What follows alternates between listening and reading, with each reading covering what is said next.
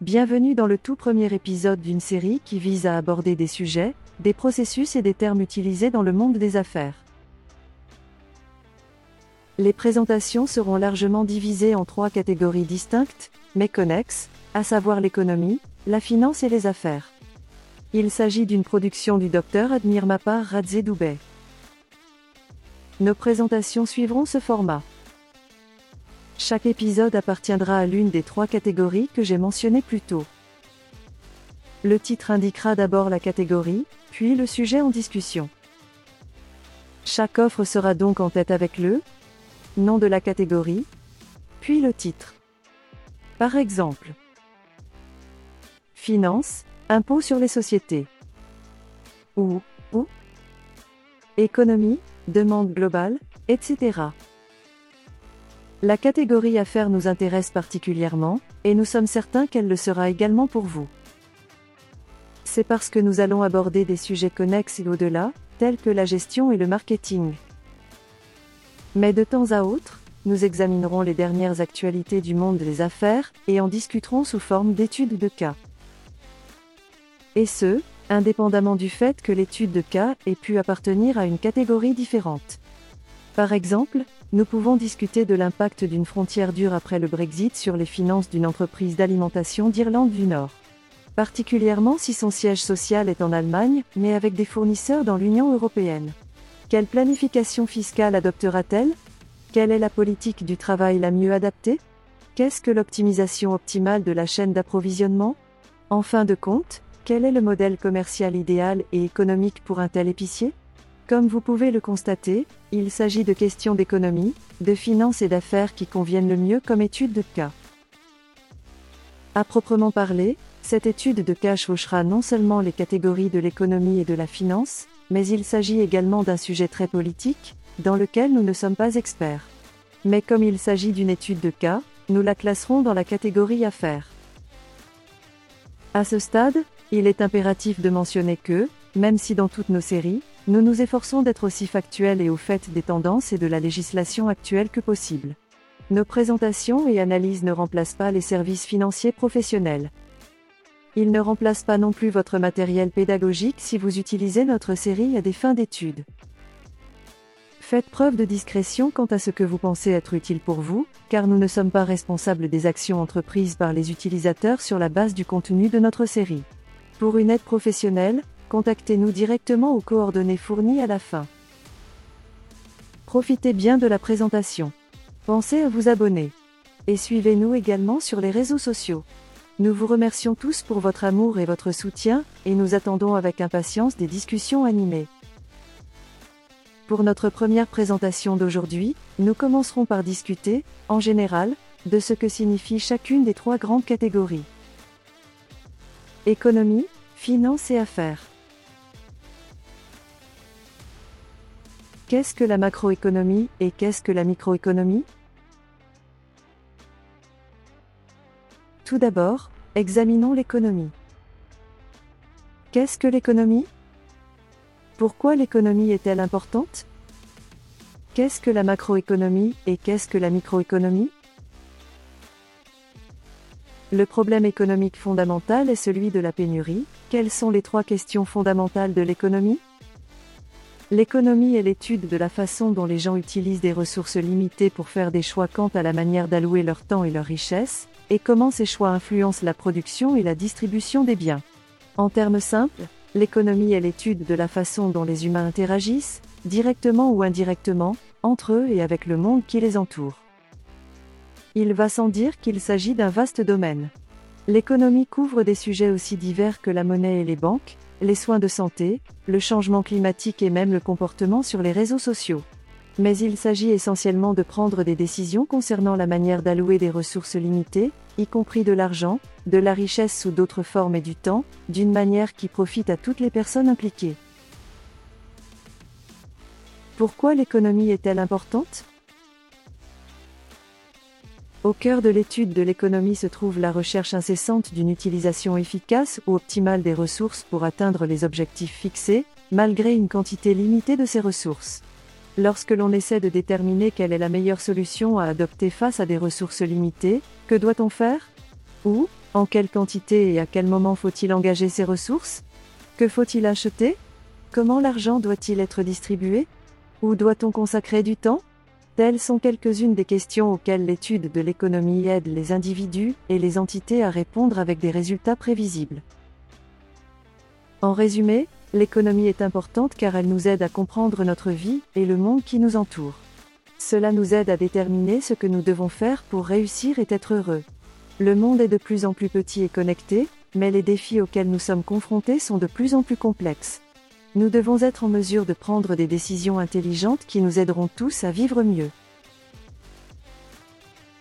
Le problème économique fondamental est celui de la pénurie. En économie, la rareté fait référence à la disponibilité limitée des ressources. Le problème de la pénurie peut être regroupé en 3 catégories: la pénurie naturelle, la rareté du marché et la pénurie technologique. Les pénuries naturelles sont celles qui résultent de l'épuisement des ressources de la planète, comme le pétrole ou l'eau. Les pénuries de marché sont celles qui résultent de la nature limitée des marchés et de leur mode de fonctionnement, comme les pénuries alimentaires ou les taxes élevées sur les articles de luxe tels que les diamants ou les œuvres d'art. Les pénuries technologiques sont celles qui résultent de la disponibilité limitée de la technologie, ce qui peut avoir une incidence sur le nombre de personnes qui y ont accès, et sur la rapidité avec laquelle les nouvelles technologies sont développées. Macroéconomie et microéconomie. La macroéconomie et la microéconomie sont 2 termes utilisés pour décrire différentes manières d'envisager l'économie. La macroéconomie est l'étude de l'économie dans son ensemble, tandis que la microéconomie est l'étude de la façon dont les individus interagissent les uns avec les autres, dans un contexte de pénurie. La macroéconomie se concentre sur les forces du marché à grande échelle qui affectent l'ensemble des économies, telles que l'inflation, le chômage et les taux d'intérêt. Cela inclut le développement des économies nationales et de leurs politiques, ainsi que les effets des politiques économiques sur le commerce et les finances internationaux. La macroéconomie est souvent appliquée aux gouvernements nationaux, mais elle peut également être utilisée pour décrire des phénomènes mondiaux. La microéconomie, quant à elle, est une étude portant sur l'économie à un niveau plus granulaire. La microéconomie se concentre sur des entreprises ou des industries individuelles. Il est souvent appliqué aux entreprises et aux consommateurs afin de comprendre leurs décisions concernant les dépenses ou l'achat de produits. Dans les études microéconomiques, nous examinons la façon dont les individus prennent des décisions en fonction de leurs propres besoins ou désirs.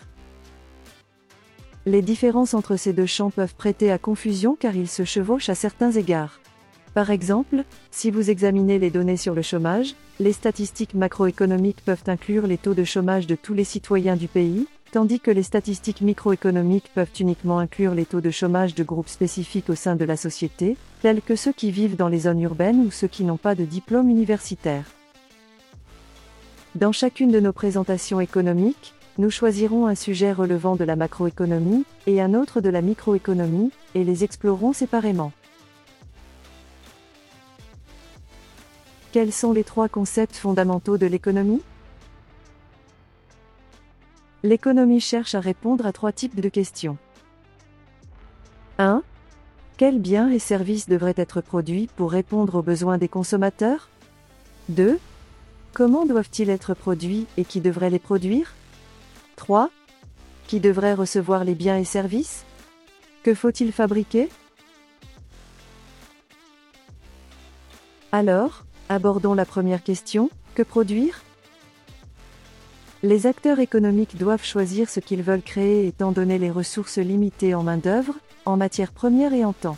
La majorité des économies préhistoriques donnent la priorité à la création de nourriture et d'abris, 2 éléments essentiels à la survie. Cependant, lorsque la productivité augmente, davantage de ressources deviennent disponibles dans l'économie, qui peuvent être utilisées pour des activités non essentielles telles que les loisirs et l'éducation. La production est régie par les forces du marché dans un marché libre. Les entreprises et les entrepreneurs créeront des produits que les gens voudront acheter.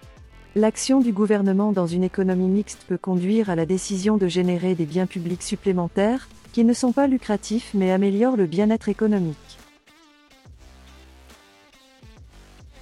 Ensuite, nous examinons la question de savoir comment produire. Un homme d'affaires essaiera de fabriquer des articles de la manière la plus avantageuse et la plus économique. Le développement de la technologie et de techniques industrielles plus productives, comme la chaîne de montage, est motivé par cette incitation. Pour réduire les dommages environnementaux, un gouvernement peut contrôler les pratiques de fabrication.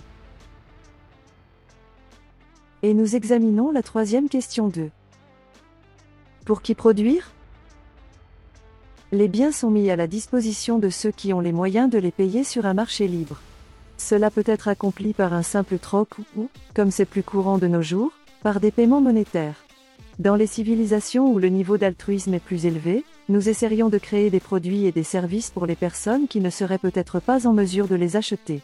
Par exemple, des soins de santé gratuits sont disponibles sur place dans de nombreuses économies occidentales. Dans la prochaine série, après avoir posé les bases, attendez-vous à ce que nous abordions des sujets intéressants tels que 1. Dans quelle mesure le gouvernement devrait-il s'impliquer dans le marché ? 2. Quel montant d'impôts le gouvernement devrait-il prélever et utiliser les recettes pour financer les dépenses publiques consacrées aux biens méritants et déméritants ? 3. Comment définir le bien-être économique ? 4. Des indicateurs monétaires simples, tels que le PIB réel, ne fournissent qu'une image partielle des conditions de vie. Mais remplacent-ils d'autres indicateurs, tels que les soins de santé, la qualité de l'environnement, en tant que mesure du niveau de vie réel ? 5. Quel est l'effet du gouvernement ou de la Banque centrale sur la macroéconomie ? 6. Est-il possible de réduire le chômage et l'inflation tout en encourageant la croissance économique ? 7. Quels sont les avantages et les inconvénients des données économiques, le problème de la sélection sélective des données ? 8. La mondialisation est-elle bénéfique ou préjudiciable aux pays en développement ? 9. L'enseignement supérieur devrait-il être dispensé gratuitement ?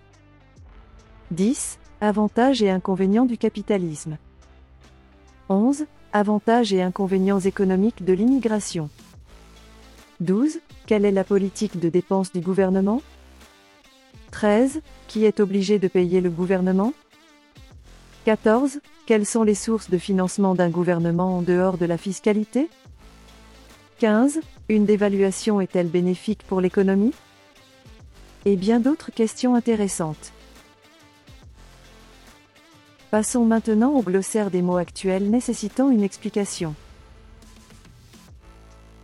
Glossaire. Marché libre. Système économique basé sur l'offre et la demande avec peu ou pas d'intervention gouvernementale.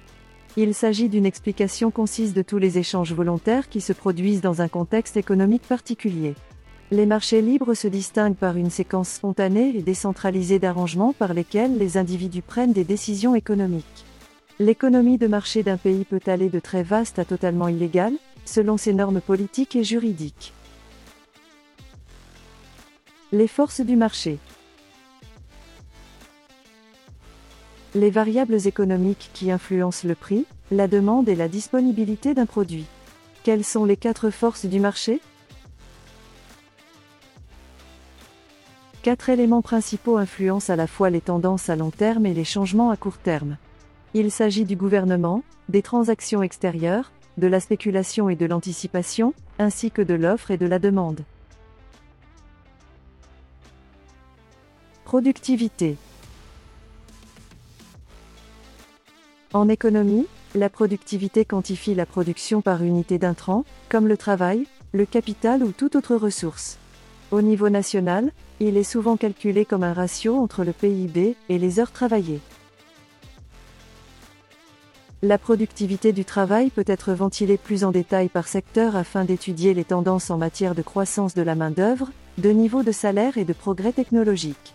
Au niveau de l'organisation, la productivité est une mesure de l'efficacité du processus de production d'une entreprise au niveau de l'entreprise. Elle est mesurée en mesurant le nombre d'unités produites par rapport aux heures de travail des employés, ou en comparant les ventes nettes d'une entreprise par rapport aux heures de travail des employés. L'augmentation de la productivité est étroitement liée aux bénéfices des entreprises et au rendement des actionnaires. Ressources. En économie, Une ressource est définie comme un service ou un autre actif utilisé pour générer des matières premières et des services qui répondent aux besoins et aux désirs humains. L'économie divise les ressources en 4 catégories: la terre, le travail, le capital et les entreprises. Récemment, la technologie a été reconnue comme un déterminant de la production et constitue donc la 5e catégorie. Les avantages de l'utilisation des ressources peuvent inclure une augmentation des fonds, un fonctionnement efficace du système ou une amélioration du bien-être. Une ressource naturelle est tout ce qui est collecté dans l'environnement pour répondre aux besoins et aux désirs humains. Maintenant, regardons les finances. Qu'est-ce que la finance? Comment les organisations se financent-elles? Comment fonctionne la budgétisation du capital dans une entreprise? Quels sont les outils essentiels nécessaires pour prendre des décisions financières? Capitalisation boursière ou fonds propres? Pourquoi la stratégie de financement d'entreprise est-elle importante pour tous les dirigeants? Nous aborderons également brièvement les marchés des valeurs mobilières. La finance est l'étude de la monnaie et de son rôle dans l'économie. Il examine la façon dont les organisations se financent et comment fonctionne la budgétisation du capital au sein d'une entreprise. La finance fournit un cadre permettant de prendre des décisions sur la meilleure façon d'utiliser les ressources pour atteindre les objectifs organisationnels. Dans la pratique, la finance consiste à analyser les comptes de profit et pertes et les bilans afin de déterminer le montant d'argent d'une entreprise, d'où il provient et où il va. Cela montre clairement que la finance englobe de nombreux domaines différents, notamment la comptabilité, la banque, le droit et la gestion. Alors que nous présentons notre série, ne soyez pas surpris de nous voir discuter de sujets qui, selon vous, appartiennent peut-être à d'autres domaines. La simple raison en est que l'argent transcende de multiples facettes de notre vie. Il en va naturellement de même pour la finance, car il s'agit simplement de l'étude de l'argent et de son utilisation. Cela inclut la gestion des ressources financières dans le but de réaliser des bénéfices.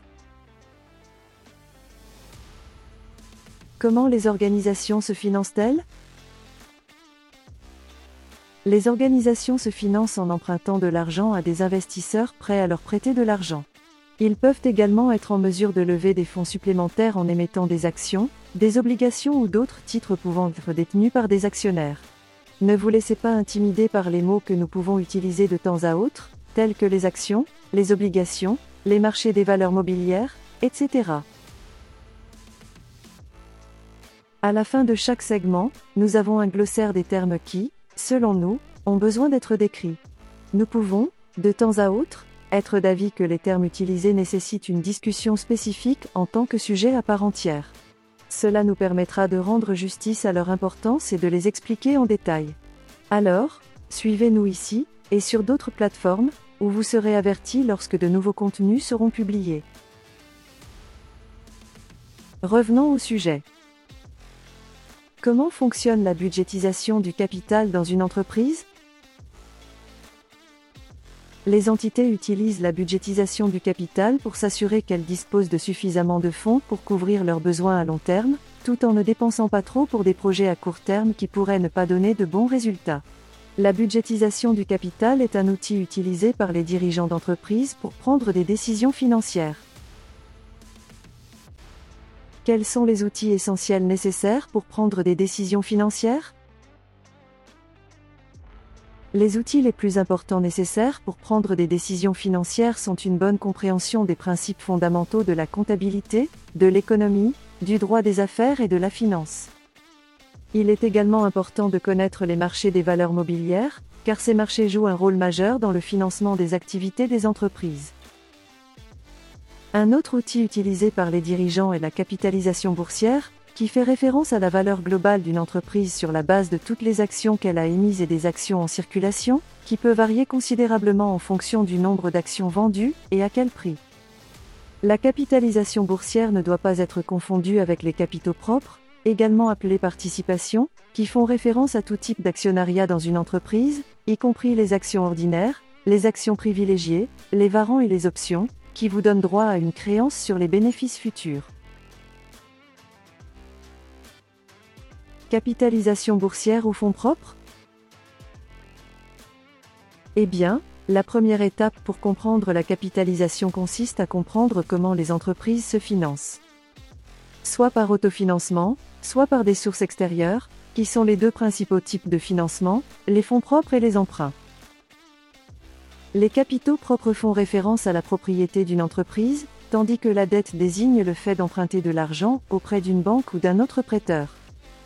Les capitaux propres proviennent d'investisseurs qui achètent des actions d'une entreprise par le biais d'une introduction en bourse, IPO, ou d'autres moyens, tels que le financement participatif. La dette provient de banques ou d'autres prêteurs qui prêtent de l'argent aux entreprises pendant les périodes où les flux de trésorerie disponibles ne sont pas suffisants pour rembourser leurs dettes. La deuxième étape pour comprendre comment les organisations se financent est de comprendre comment fonctionne la budgétisation du capital au sein des entreprises. La budgétisation des investissements consiste à planifier les projets futurs en prédisant quelles ressources seront nécessaires et quand ces ressources seront nécessaires afin que le projet puisse être achevé dans les délais ou en deçà du budget.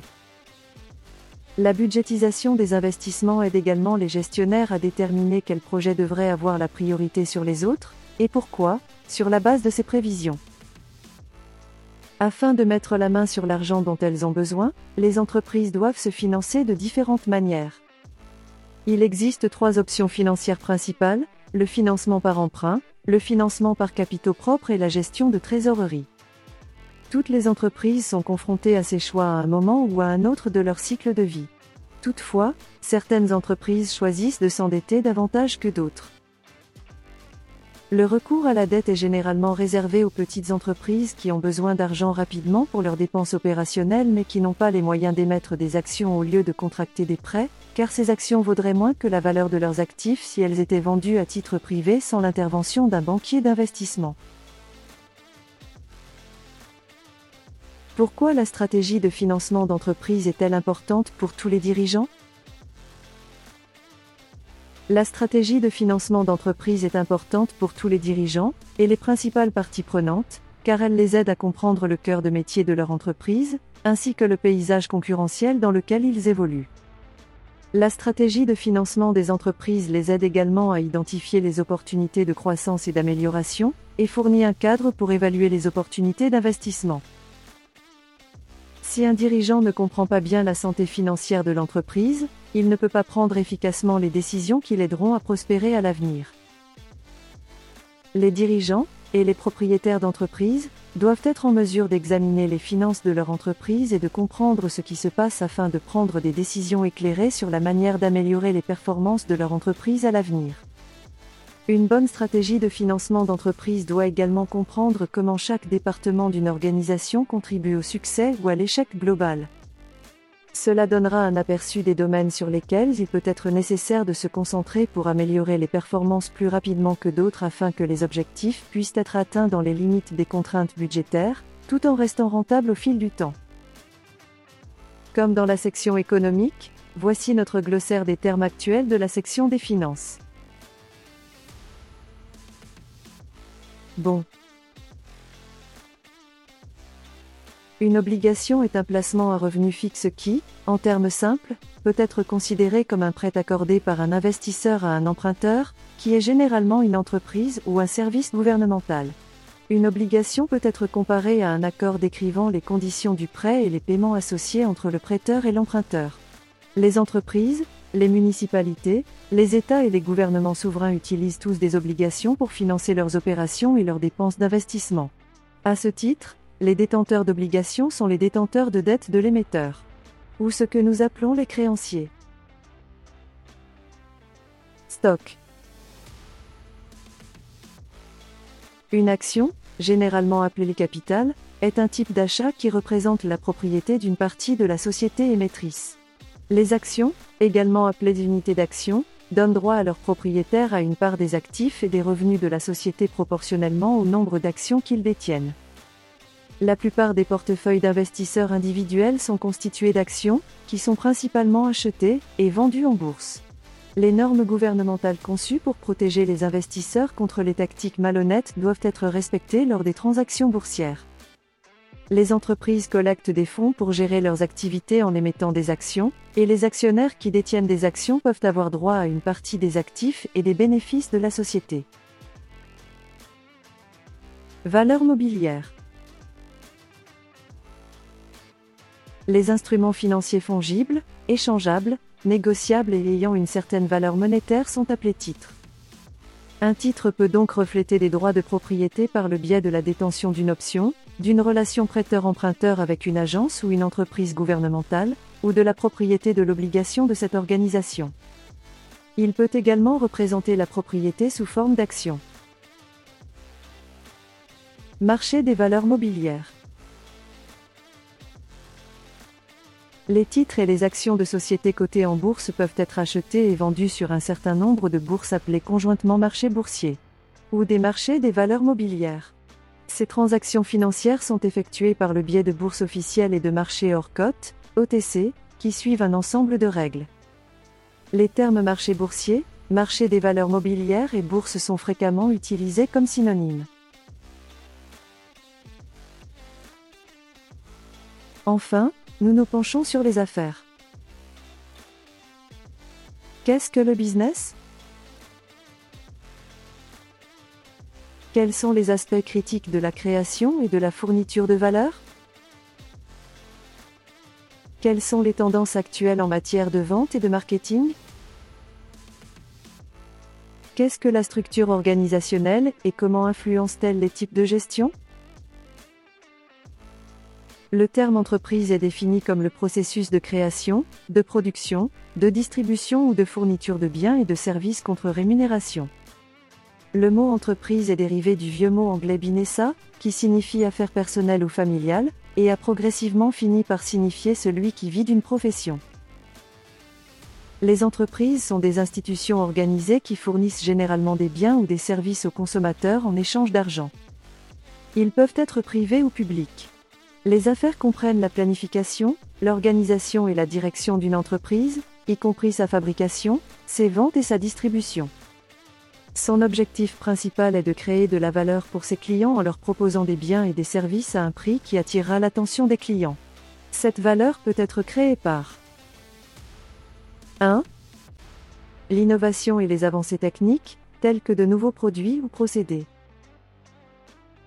2. En créant un meilleur service client. 3. En proposant des prix plus attractifs ou une meilleure qualité. 4. Soit en améliorant les niveaux de productivité d'une organisation grâce à l'automatisation.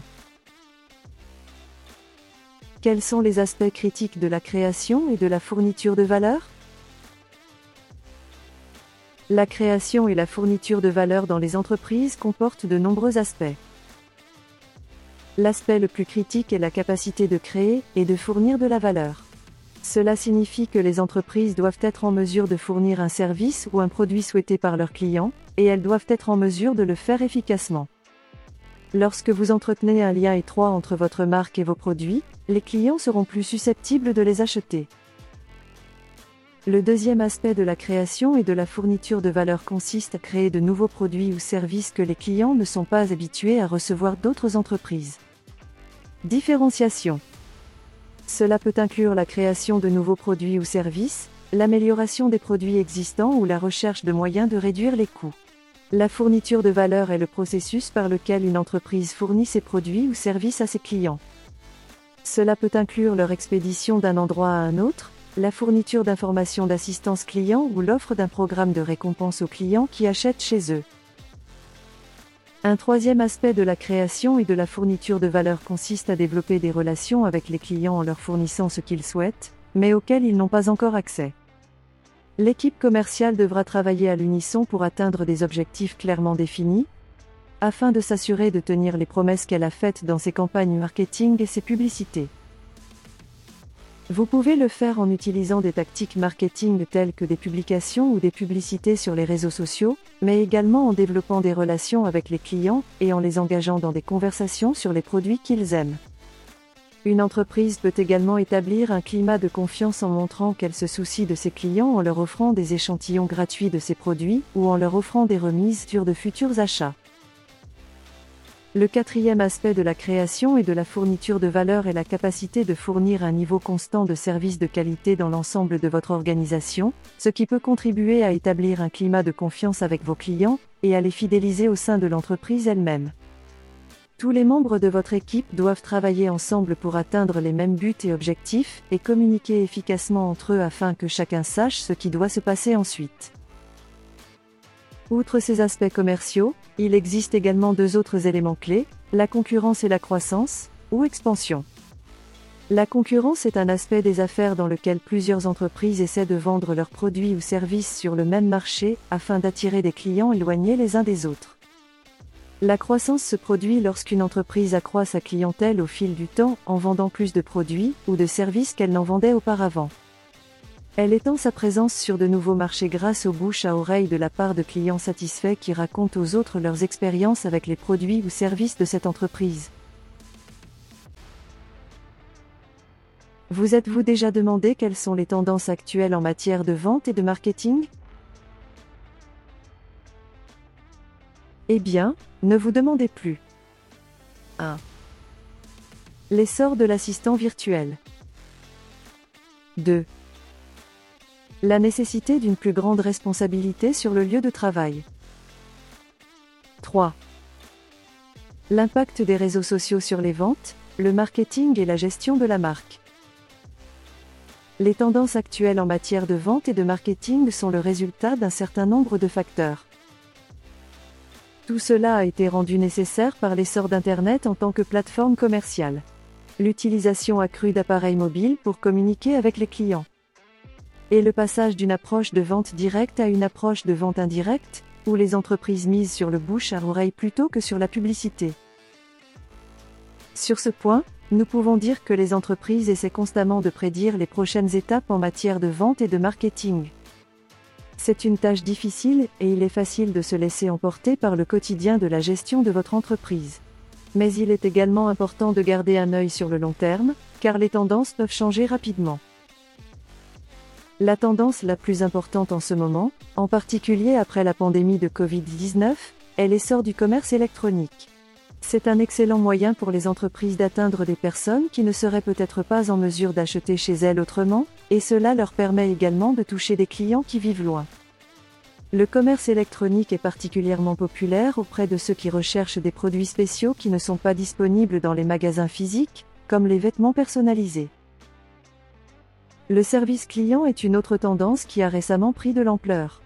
De nos jours, les clients attendent davantage de leurs entreprises et veulent obtenir des réponses lorsqu'ils ont des questions ou des préoccupations concernant une commande ou un produit. Cela signifie que la communication avec les clients est plus importante que jamais. Les entreprises devraient saisir toutes les occasions qui se présentent pour faire savoir à leurs clients à quel point elles les apprécient et comprennent ce qu'ils vivent sur le plan personnel. Dans un monde de plus en plus connecté sur le plan technologique, comme c'est le cas actuellement, et compte tenu de l'utilisation croissante des réseaux sociaux, ce n'était qu'une question de temps avant que les communications commerciales formelles avec leurs clients ne migrent vers les réseaux sociaux moins formels. Les réseaux sociaux ont changé la façon dont les gens interagissent avec les entreprises. Désormais, au lieu d'avoir une conversation avec un représentant commercial ou de parcourir leur site web depuis leur domicile, les consommateurs peuvent entrer en contact avec les entreprises sur leurs plateformes de réseaux sociaux préférées.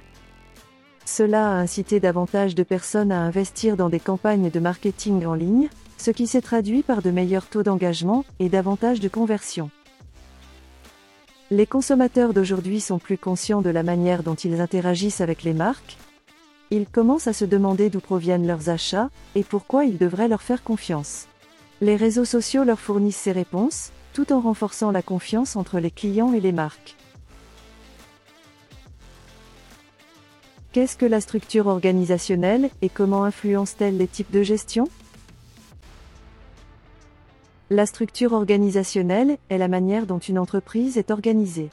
Il comprend les rôles et les responsabilités des employés, ainsi que la manière dont ces rôles sont répartis entre les départements, les divisions ou les filiales.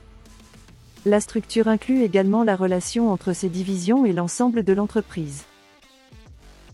La nature des activités d'une organisation détermine bon nombre de ses caractéristiques, notamment les types de biens ou de services qu'elle fournit et la manière dont elle est structurée. L'organisation horizontale se produit lorsque les gestionnaires sont organisés en fonction du type de travail qu'ils effectuent ou de la fonction commerciale dont ils sont responsables. Cela signifie qu'il y aura différents niveaux de managers ayant des emplois similaires qui se rapporteront les uns aux autres, en fonction de leur hiérarchie organisationnelle. L'organisation verticale se produit lorsque les managers sont organisés en fonction de leur rôle dans la chaîne de commandement de l'entreprise. Cela signifie qu'à tout moment, il y aura une personne qui relèvera directement de vous, mais aussi d'autres qui relèveront à la hausse ou à la baisse de ce poste également. D'autres écoles de pensée préfèrent considérer la structure organisationnelle comme hiérarchique ou fonctionnelle. Hiérarchique, ce type de structure organisationnelle est défini par une pyramide, avec une personne en haut et de nombreuses personnes en dessous. La pyramide peut avoir n'importe quelle forme, mais le plus souvent, elle sera de forme triangulaire ou carrée. Par exemple, une entreprise de 5 employés serait considérée comme hiérarchique parce que chaque employé relève d'un responsable, qui relève ensuite d'un autre responsable, etc. Structure fonctionnelle. Les organisations fonctionnelles sont définies par leur fonction au sein de l'entreprise plutôt que par une structure hiérarchique, elles n'ont généralement aucun responsable. Par exemple, si vous travaillez pour une compagnie d'électricité et que votre travail consistait à câbler les maisons entre elles, vous seriez considéré comme fonctionnel car il n'y aurait aucun responsable à qui rendre compte ni aucun patron supérieur à vous dans ce type d'organisation. Bien entendu, quelle que soit la façon dont vous considérez ces structures, certaines entités se situent toujours à mi-chemin entre deux extrêmes, ce que nous appellerons structure organisationnelle mixte ou matricielle. Les organisations mixtes contiennent des éléments de structure fonctionnelle et hiérarchique, ou verticale ou horizontale. Elles comportent généralement plusieurs niveaux de structure hiérarchique, mais comportent également une sorte de division entre les départements, de sorte que chaque département possède sa propre structure hiérarchique. Au sein de ces structures organisationnelles, il y aura des types de gestion appropriés qui conviennent à chacun. Il existe 3 principaux types de commandement, démocratique et autocratique. La gestion basée sur le commandement implique un leader qui prend les décisions pour tous les autres. La gestion démocratique implique des représentants élus qui prennent les décisions pour tous les autres. La gestion autocratique implique qu'une personne prend toutes les décisions pour les autres. Dans les prochains épisodes, nous explorerons quels styles de management conviennent à quelle structure organisationnelle. Et pour les termes du glossaire d'aujourd'hui, nous examinerons service à la clientèle. Le service client est l'interaction individuelle qui se produit entre un client effectuant un achat et un représentant de l'entreprise qui le vend. La plupart des commerçants considèrent le contact direct avec les clients comme un élément important pour garantir la satisfaction des consommateurs et fidéliser leur clientèle. Aujourd'hui encore, alors qu'une grande partie du service client est gérée par des plateformes automatisées en libre service, la plupart des entreprises considèrent que la capacité de parler à un être humain est essentielle. Il s'agit d'un élément important du leadership serviteur. Différenciation. La différenciation des produits est là où les caractéristiques qui permettent à votre produit ou service de se démarquer auprès de votre public cible. C'est la façon dont vous distinguez ce que vous vendez de ce que font vos concurrents, et cela augmente la fidélité à la marque, les ventes et la croissance. Il s'agit du principe qui consiste à différencier une entreprise de la concurrence grâce à des éléments spécifiques, tels que votre réseau de distribution ou votre prix. Il offre un niveau de valeur supérieur aux clients de l'entreprise et l'aide à se distinguer sur le marché. Commerce électronique. Le commerce électronique est un terme général qui englobe toutes les formes d'utilisation des technologies de l'information et de la communication numérique pour soutenir et optimiser les processus commerciaux. En revanche, le commerce électronique décrit uniquement le commerce en ligne de produits et de services et ne constitue donc qu'une sous-section du commerce électronique. En termes simples, le commerce électronique est un modèle commercial dans lequel les acheteurs et les vendeurs échangent des biens et des services avec les consommateurs sur Internet. 2 types courants sont les suivants, d'entreprise à entreprise, B vers B, et d'entreprise à consommateur, B vers C. Produits et services. Les produits sont souvent des biens tangibles que les clients peuvent saisir physiquement entre leurs mains. La valeur immatérielle que les activités économiques organisées fournissent, parfois gratuitement, est appelée service. Gardez à l'esprit que la mer peut devenir un peu trouble lorsque l'on parle de produits de base par rapport aux services, car de nombreux services se terminent généralement par une forme ou une autre de livrable physique. Parmi les exemples distincts de ces lignes floues, citons un graphiste qui fournit un service. Mais cela se traduit généralement par un produit physique, tel que des brochures, des cartes de visite ou un nouveau logo. Une société d'avocats peut également fournir des services juridiques, ce qui peut entraîner des résultats physiques, tels que des contrats de construction. Il est donc possible de mélanger les services et les produits. Valeur. Il s'agit de la valeur monétaire, matérielle ou estimative d'un objet, d'un bien ou d'un service. Le terme valeur fait référence à un large éventail d'idées, notamment la valeur pour les actionnaires, la valeur d'entreprise, la juste valeur et la valeur de marché. Certains termes sont du jargon commercial bien connu, tandis que d'autres sont des termes officiels désignant les normes de comptabilité et d'audit en matière de reporting. C'est ainsi que nous terminons notre présentation. Nous avons besoin de vous entendre, veuillez commenter. À ce stade, nous devons à nouveau nous rappeler la clause de non-responsabilité. Cette production est fournie à titre informatif uniquement. Pour une assistance professionnelle visant à prendre des décisions commerciales et pour des demandes spécifiques, nous fournissons un service payant. Merci de nous contacter directement sur le site www.admirmaparradzedoubet.com. Orthographier A D M I R E M A P A R A D U B E .com. Vous pouvez également nous joindre sur nos comptes de réseaux sociaux portant le même nom. Pensez à suivre et à vous abonner pendant que vous y êtes pour les mises à jour.